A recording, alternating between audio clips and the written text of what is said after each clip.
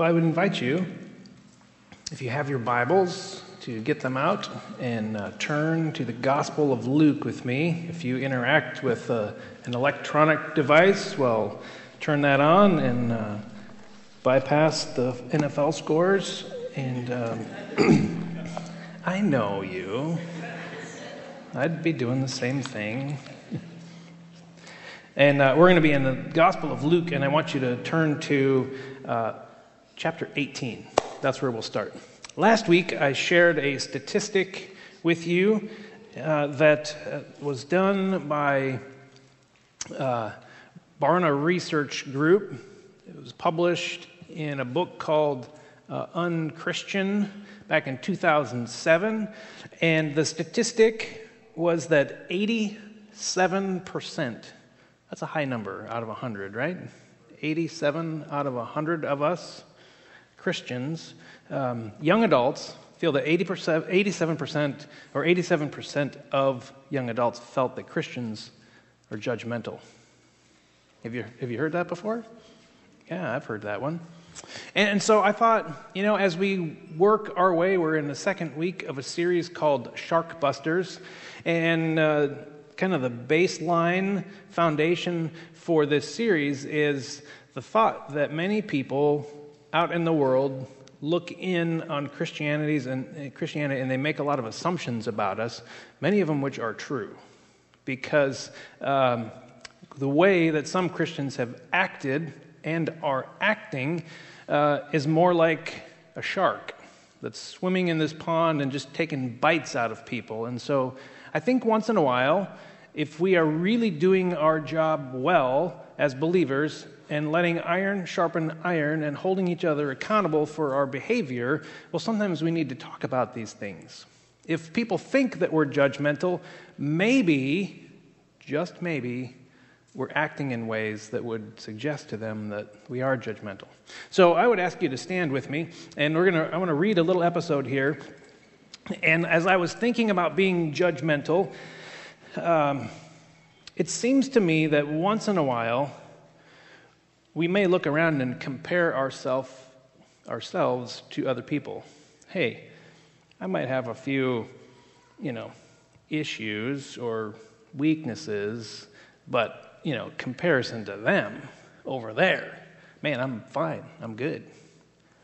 And I think when we start that comparison game, well, then we start to look down on those whom we're comparing ourselves to, and that comes across as judgmental.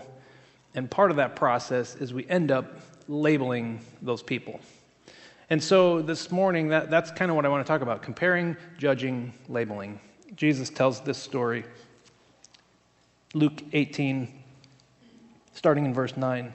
Jesus told this parable to certain people who had convinced themselves that they were righteous and who looked on everyone else with disgust.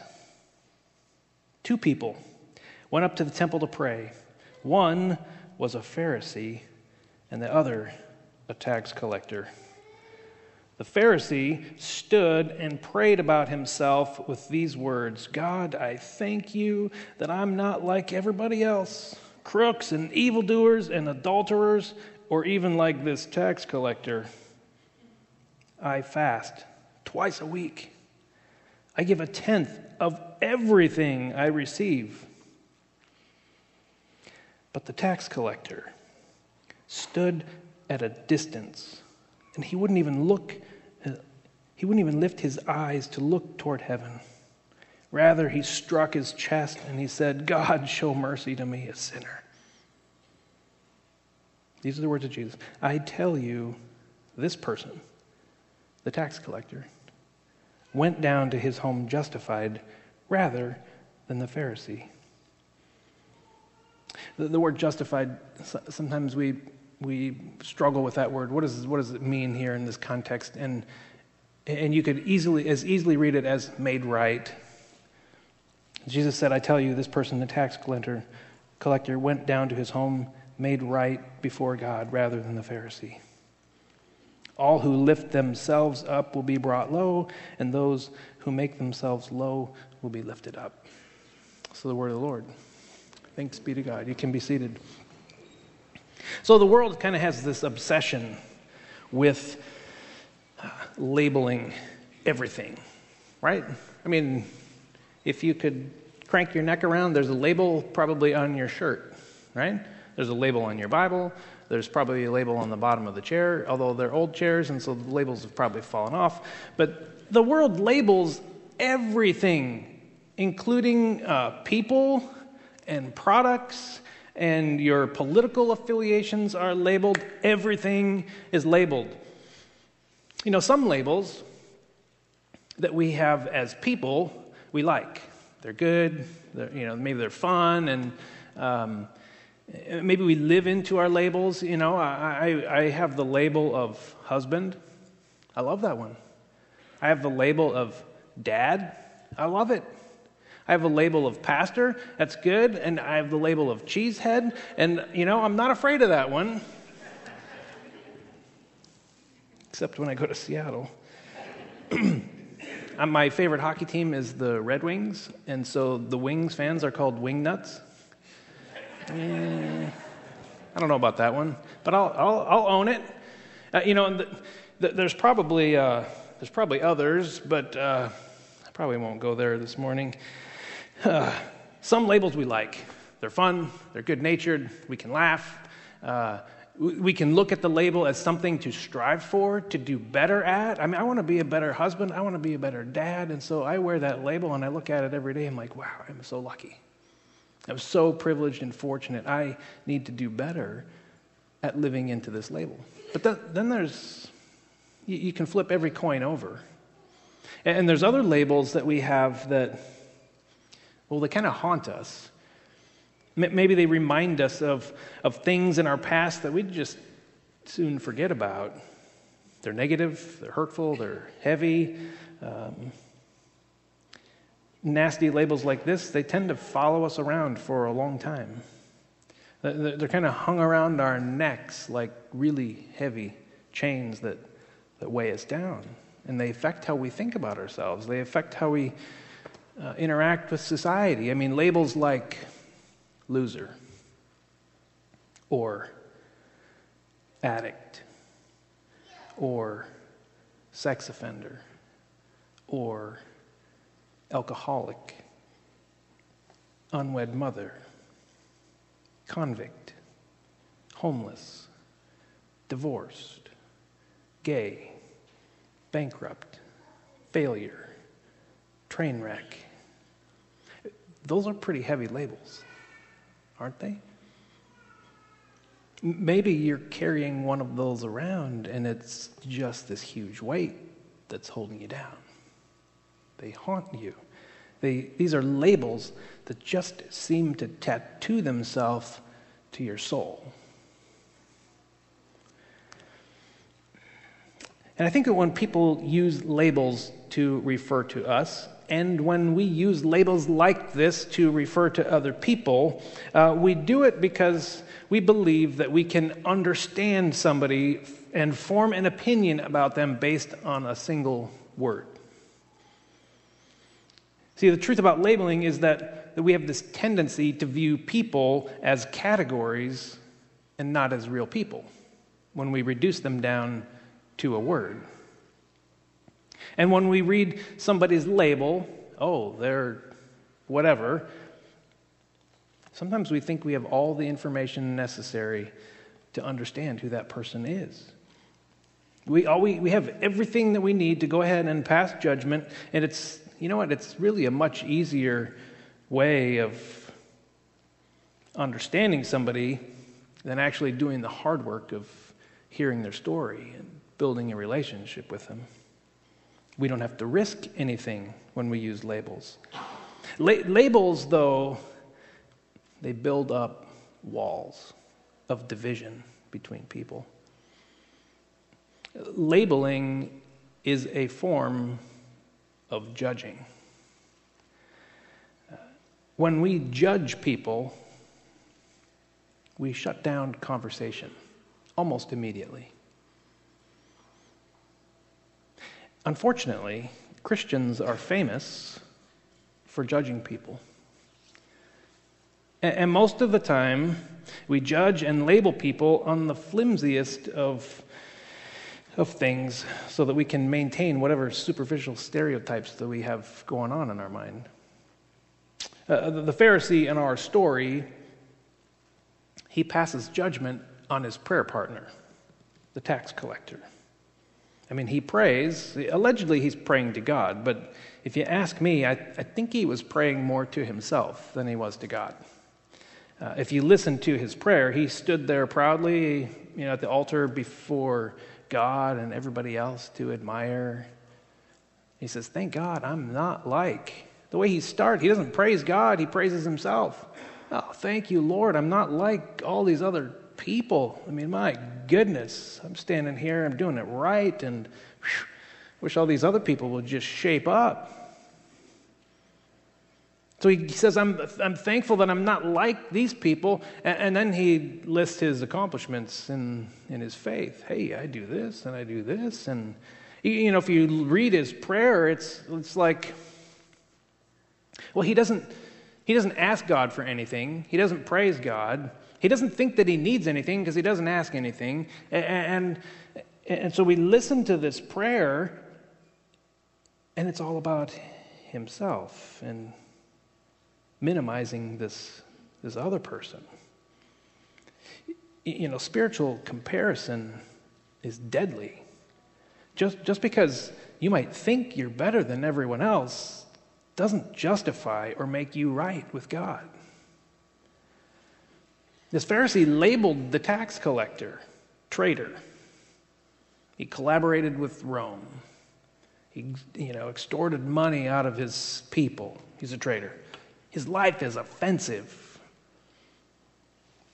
Bottom line, he's a sinner. I don't think the Pharisee viewed himself as a sinner. I don't think he felt like he needed anybody to save him. I think he thought that being part of the kingdom was a birthright, and that he did everything right was just confirmation that, he was in. I'm good. But these folks over here, my goodness. He might have been right about the tax collector. He probably was. Probably was a traitor. Probably was offensive. He probably was a sinner. But let me tell you something. The tax collector was humble. He knew he could not stand before God on his own merit, and so he cried out for mercy. And Jesus says that God heard his prayer and gave him the mercy. But see, this Pharisee, he compared himself to the tax collector in a way that elevated himself over and above this person so he could stand in this place of superiority and just kind of look down his nose at this other person. He diminished the other character to make himself feel better. He pointed out the sinners around him so that he could feel more righteous on his own. And Jesus said he didn't leave the altar receiving anything from God. See, God justifies. God makes right those who are ungodly and cry out to him and confess and put their trust in him. That's really good news, folks. Somebody ought to say amen for that. Many out in the world look in at us and they see people who are acting just like the Pharisee did. They see spiritually smug people who justify themselves by comparing themselves to other people and then looking down their noses at them. And they notice that we don't act any different than the rest of the world. The world passes judgment on people all the time. I expect to be labeled. I expect to be judged when I walk out into the world. See, the problem is that Christians who are called to be different sometimes don't act any differently than the rest of the world, and that's confusing. People take notice of that, and they wag their fingers at us. Because sometimes, I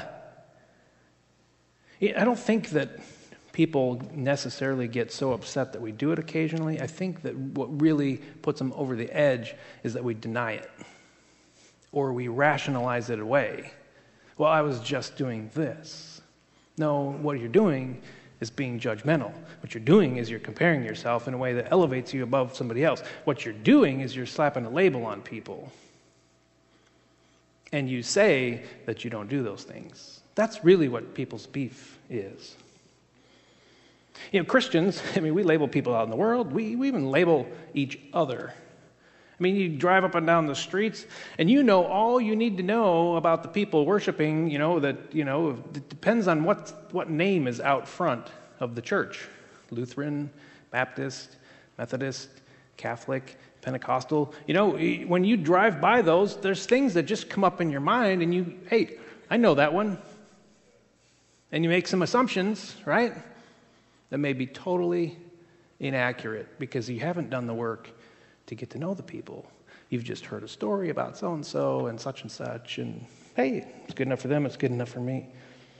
Sometimes we label people by their preferred worship style. What kind of songs do you like? That tells you a lot about somebody's authenticity before God, doesn't it? Some people judge other Christians by the translation of the Bible that they read. Yeah, it's true. I've had well-meaning Christ followers adopt a specific translation. And any other translations, especially like the Message, have you heard of the Message translation? I've had some people tell me that that's not even God's word. I've had some people say that if you read and study the Message, that's kind of like a heresy in and of itself. Really? Well, we label people that way. Nothing else, we can be honest in here, right? These are things I've noticed. On really good days, I'll keep my mouth shut. Once in a while, it'll slip out, oh, you must read Greek and Hebrew. Well, no, not at all. I read the King James Version. Oh, well, that's the original one, isn't it?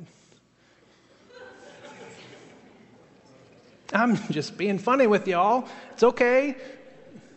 I'm not labeling. I'm not judging. I'm just saying sometimes we need to get over some of these petty things that we hold up as things that we just label and write off people and their theology and their heart based on some of these silly little categories.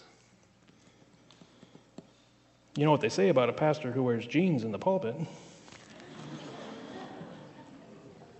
It's rather ironic to me that Christians, do you want to be labeled? Do you want to go out in the world and do you want to be labeled? No. As a Christ follower. Right. I want to be labeled for doing the right thing. That's okay. But do you want to wear a negative label that maybe somebody else earned? No.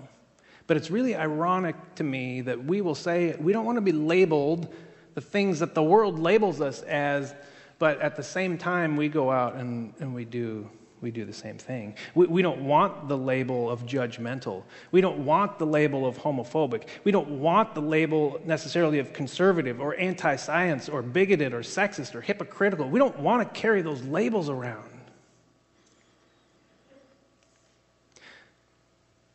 But it's ironic that we go out and we start putting stickers on people for the very same kinds of things. Some are warranted. Some of the labels we've earned.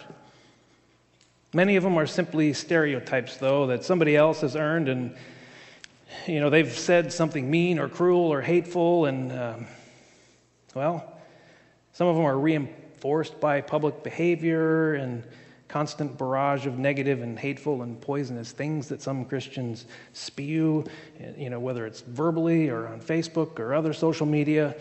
All of these things make it much harder to break down the stereotypes that the pop culture and the media keeps pressing in on us. Part of the problem that we face in talking with people outside the church is that while they might hear us say, hey, you know what, God loves you. You heard that one? Had somebody say, hey, God loves you. But if you feel like the person who says God loves you is judging you. They have to have, well, God loves you on one hand, and you follow him, right? And on the other hand, I don't think you like me very much. It's confusing to people. See, they want to see that our words and our actions line up. And when those things happen, Jen, I would love to wear that label. If you ask most non-Christians about what they think that Jesus stood for, most of them, almost all of them, would say love. And they would be correct.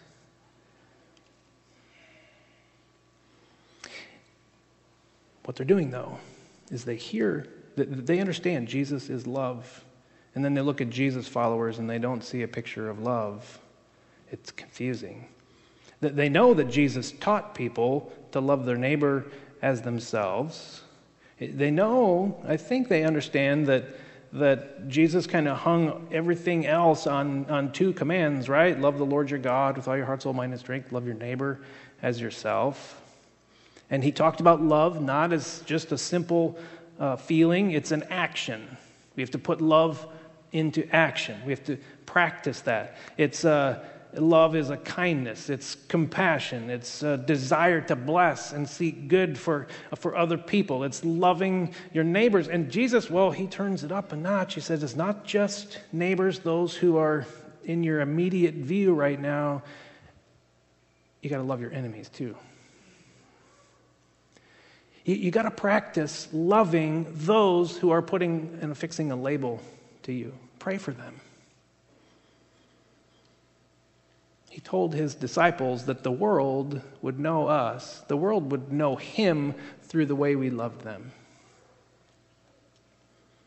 Non-Christians, people outside the church, know that Jesus stood for love, which is why when those who claim to follow him act in unloving, judgmental, and mean-spirited ways, it feels particularly unpleasant. And so they take a pass on religion because they don't need that version.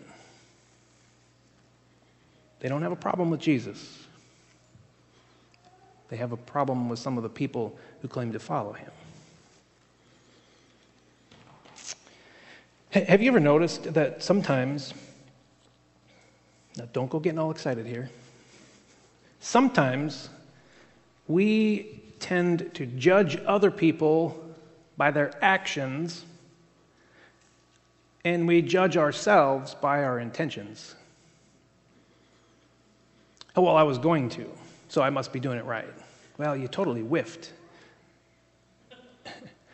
And you don't get credit for whiffing. It's called a strike. They don't give you a base for a strike in baseball. So we judge other people by the things they actually do. And we judge ourselves by the things that we know in our head maybe we should do, our intentions. People see right through this. They think that we have this double standard and we judge others for failing to live up to our standards. And at the same time, sometimes it seems like we turn a blind eye to sin in ourselves and in other Christians. And we make excuses.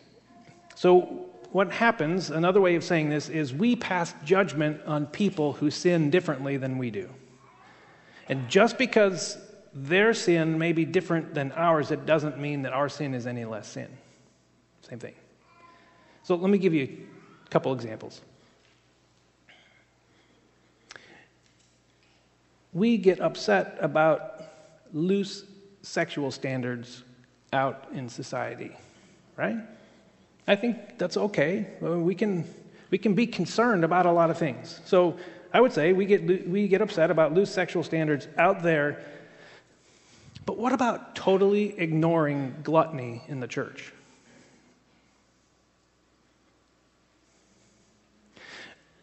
How about this one?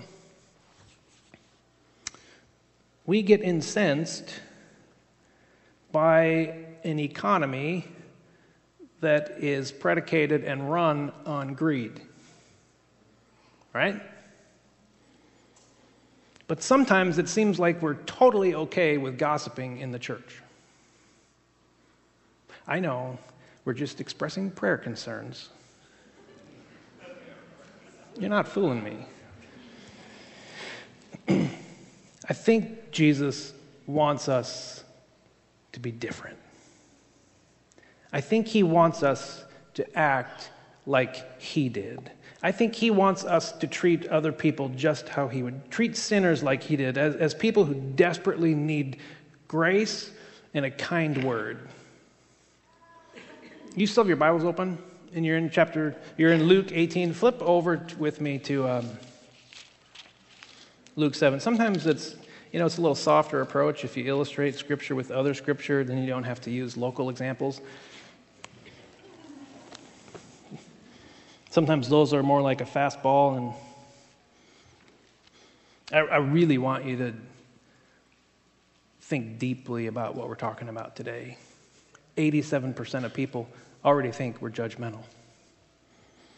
Jesus is in a situation here, and I want to go through this story where Jesus is literally right in the middle of a situation where a Pharisee, on the one hand, is judging and labeling a sinner. I want to pay particular attention to how Jesus treats the situation. And so we have, it starts off, Luke chapter 7, verse 36. One of the Pharisees invited Jesus to eat with him. After he entered the Pharisee's home, he took his place at the table. Meanwhile, a woman from the city, a sinner, discovered that Jesus was dining in the Pharisee's house. She brought perfumed oil in a vase made of alabaster. Standing behind him at his feet and crying, she began to wet his feet with her tears. She wiped them with her hair, kissed them, and poured the oil on them. When the Pharisee who had invited Jesus saw what was happening, he said to himself, if this man were a prophet, if he were actually a prophet, he would know what kind of woman is touching him. He would know she's a sinner. That's how this little episode starts. The woman in the story, Luke doesn't provide a name for her. She was forward. She shows up uninvited to this party. She's just referred to as a woman of the city who was a sinner. What was her sin?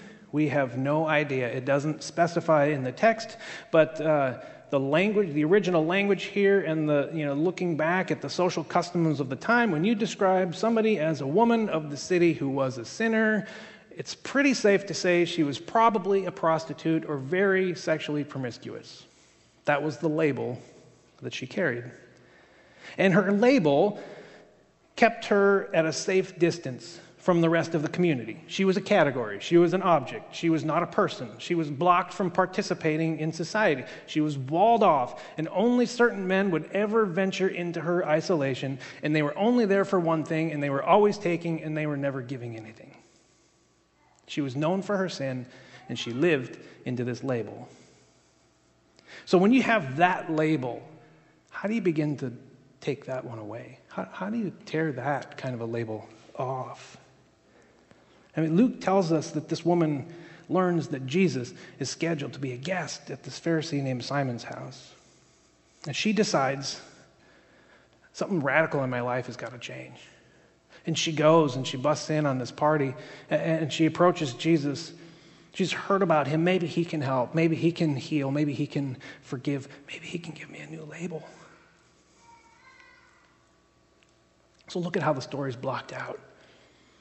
You have Jesus who is reclining, okay? And so most of the time when we think about a dinner party, we think about, a table and we're sitting at chairs. And, so when we think about this woman who's anointing Jesus' feet, we think that she's crawling around under a table. No. So they have like these couches, and you'd be like reclining on a couch like this and eating like this. And so Simon would be across from Jesus, okay? And the woman would have come back and Jesus' feet would be out here somewhere. And so she's standing behind Jesus' feet. Jesus is in the middle, and then we have Simon, okay? And so this woman is giving Jesus the foot massage with her tears, and then she realizes, I've just made a mess, and so she lets her hair down. That's a no-no in the social structure of the day. Women didn't let their hair down in public. They only let their hair down in the presence of their husband at home. So she lets her hair down. She starts wiping his feet, and then, you know what? I should just I should anoint him with this oil. And so she does this. Simon, all the while, is watching, right? And Jesus is watching Simon. So Jesus knows what's happening to his feet. He's looking at Simon. Simon is judging this woman. And Luke tells us that Jesus knew what he was thinking. I think I would too. You can read disgust and disdain in people's eyes. You can read it in their countenance. When people are upset with somebody else or just, totally disgusted, you can see that in a face. And Jesus sees Simon's face just get all bent out of shape. And he says, what did Simon? Simon started taking Jesus' prophet label off at this point. He says, if this guy was really a prophet, he would know what kind of woman this is. And Jesus says, pick it up in verse 40. Jesus replied, Simon, I have something to say to you. Teacher, speak. Jesus tells the story. A certain lender had 2 debtors who owed money enough to pay 500 people for a day's work. In other words, this guy owed 500 days' wages. And there's this other guy who owed 50 days' wages. And when they couldn't pay, the lender forgave the debts of them both. Which of them will love him more? Well, Simon says, I suppose the one who gave more? Yes, the one whose debt was larger would love more. And then Jesus says, you have judged correctly. See, Jesus is gracious at this point still. He's calm. He recognized that it was a teachable moment with Simon and a moment of grace for this woman. He tells this story. Simon answers correctly. It's a story about forgiveness. And then, so we just blocked out, right? Okay, Simon's over here, right? Jesus in the middle, woman's over here. So Jesus has been talking to Simon over here, and he turns and he looks at the woman straight in the eye. But he's not talking to her yet, okay? He looks at the woman, and he's still talking to Simon over here, and he says, do you see this woman? Do you see this woman? When I entered your house, you didn't give me water for my feet, but she wet my feet with her tears and wiped them. He goes on and talks about all of the ways that this woman showed him hospitality in ways that Simon didn't even do when he came into his house. And so now Jesus has locked eyes with this woman. He's talking to Simon about this woman's hospitality. And he says, you know why she did that? She was forgiven a lot. And so she has shown me great love. He's looking at the woman, and Jesus tells Simon that her sins are forgiven. Well, that got the dinner guests all in a buzz. Who is this guy? Who even can forgive sins? And then, he talks to the woman.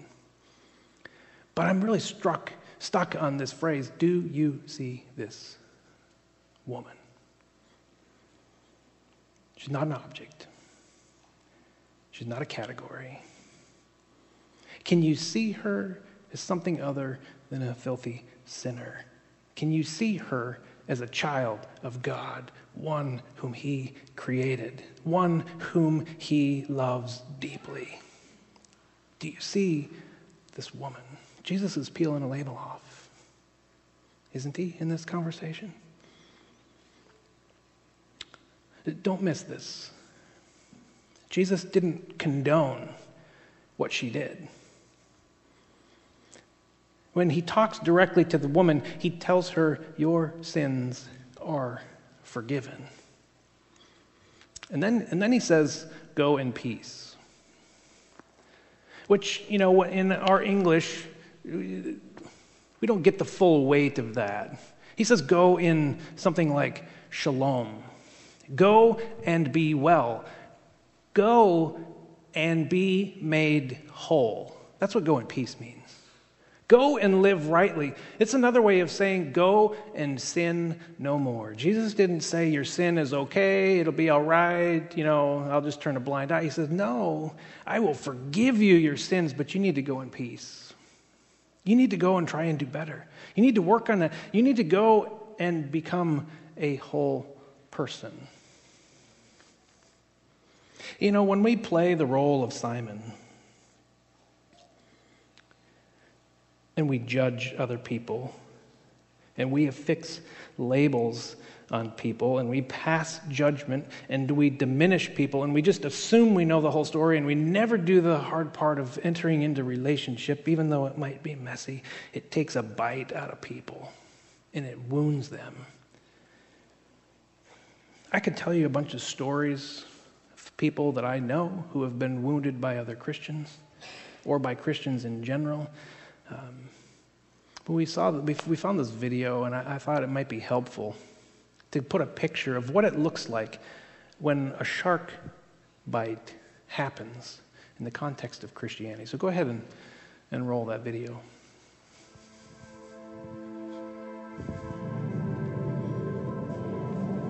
When I gave my life to the Lord, I was a stripper, and I made a decision to completely change my life. I had no idea where to go to church, what to do, how to dress.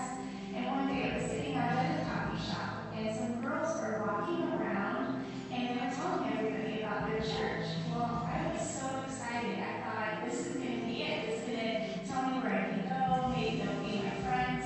And instead, they took one look at me and the way I was dressed and how I looked and gave me a dirty look and passed me over. I was going into fourth grade. That summer, my parents sat me down and told me that they were getting divorced. And I remember being blown away by that. And then on top of that, we showed up at church over the next few weeks. And I just remember feeling this difference there that we weren't supposed to be there. We had divorce slapped around our chest. And for me, it made me feel like there was something wrong with me. I trusted Christ when I was in high school. Decided to go to Bible college so I could figure out some of the answers to my questions as far as the Bible and God and making that work practically. During my senior year, I really felt like instead of getting answers and getting help with some of my questions, I got rejected. In so much as even the college president calling me out in one of the classes and basically saying, if you still have questions, it's like a game, just don't get it. I grew up in the church for 20 years, and when I went to college, I made a few mistakes and got pregnant out of wedlock. I knew there would be trouble, I knew there would be gossip, but I never expected a phone call from the pastor asking me to resign my membership. For the first time in my life, I was really coming back to God. I was trying to, it was a really big everything. My life was a mess. I was going through a divorce. I didn't have any friends. And so I actually wrote a letter to a friend of mine that I knew from high school. I knew that she was a pretty strong Christian. And I thought maybe we could start a friendship. So I sent her a letter, and a couple weeks later, I got a package back in the mail. And I opened it up, and there was no letter. It was just a pamphlet on why divorce is a sin.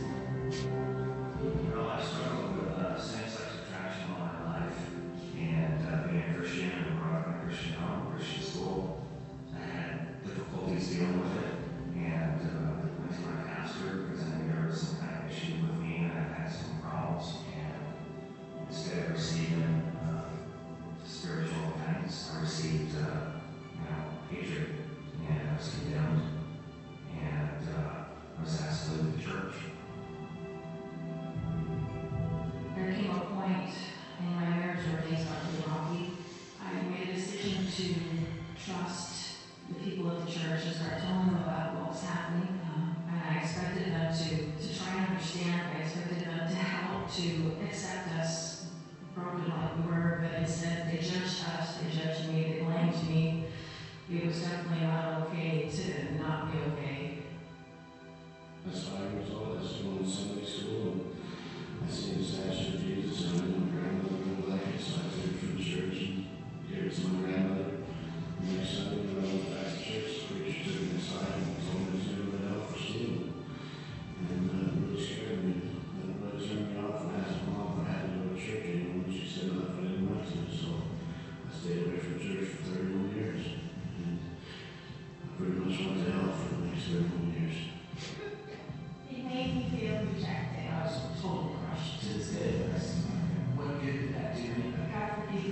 I wish you would treat me like a brother instead of a piece of garbage. You need the examples. And not tell people what they have to do or what they should do, but to show them what we do.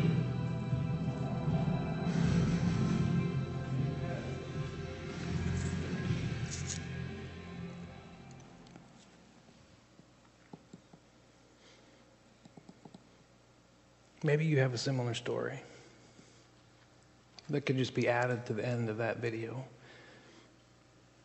And if that's your story, I'm sorry.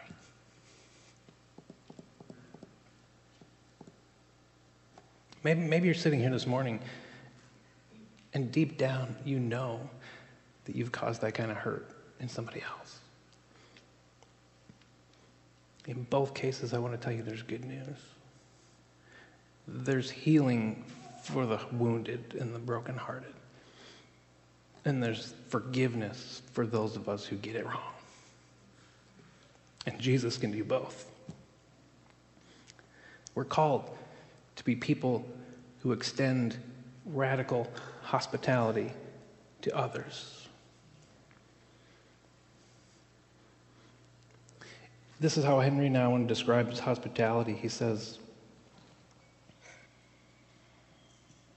hospitality means primarily the creation of free space where the stranger can enter and become a friend instead of an enemy. Hospitality is not to change people, but to offer them space where change could take place.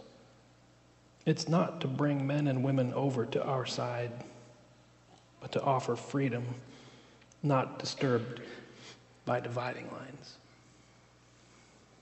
We don't do outreach necessarily in this church as an intent to win people over. That's a nice byproduct when it happens.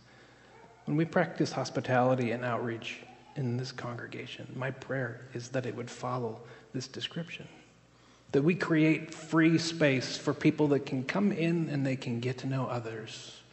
And they can experience the love and the grace and healing of Jesus and not fear judgment and condemnation. What would it look like if we loved people like Jesus did? Imperfections and all. What if we loved people just the way they are? I'm guessing they'd get a better picture of Jesus than maybe they're getting right now. I'm guessing that this kind of love would draw people to him. And who knows, maybe it would nudge them to one day become better people. My prayer is that we would be welcoming and create this kind of space. My prayer is that we would go from here and we would be grace bearers in the world, that we would be people who go around looking for labels that people wear, and we would be the grace bearers who peel them off. And instead, put a new label on that says loved, that says valued, that says forgiven, that says restored, that says redeemed.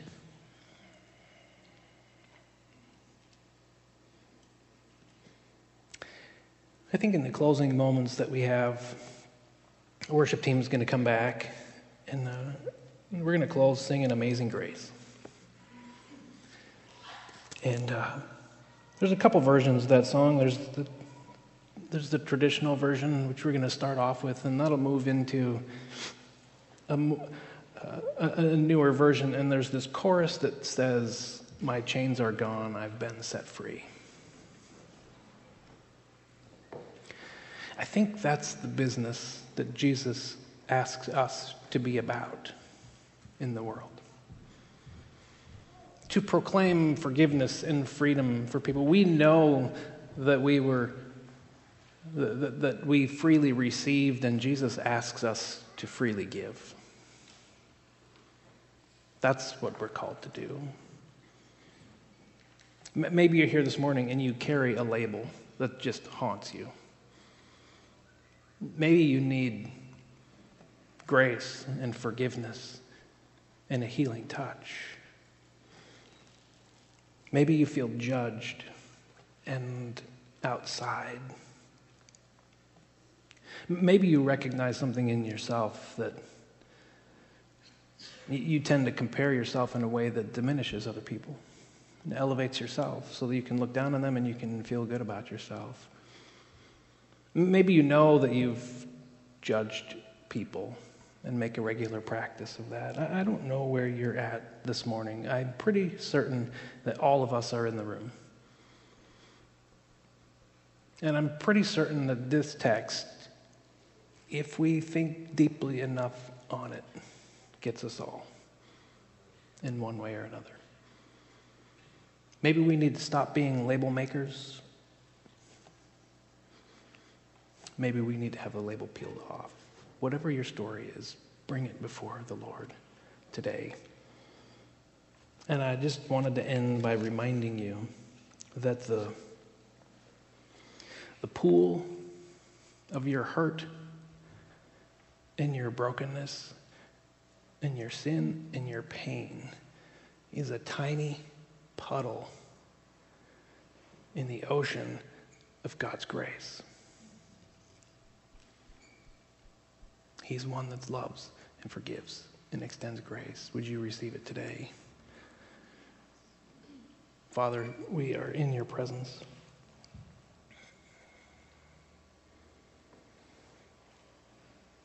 And I thank you for the reminder that your scripture puts in front of us.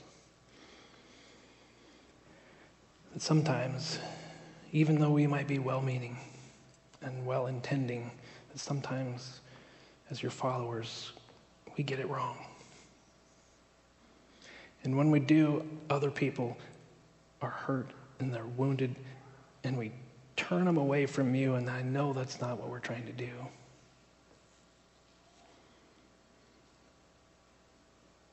I pray for my brothers and sisters here who have a tendency to judge and to look down upon and to compare and to label people.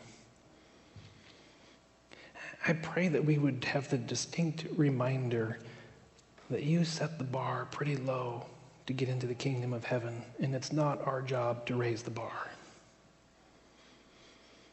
I pray that you would remind us that we are to be grace bearers and people who love in your name. And Lord, I pray for my brothers and sisters this morning who are hurt and are wounded and who feel judged and who are wearing a label that maybe they earned, maybe it's unfair, but they just need to have it peeled off. Jesus, would you peel it off? Would you remind them that they are one of your children, a person of value, one who is loved? And I pray as we close that we would just get a picture of this amazing grace that you pour out upon us. In Jesus' name, amen.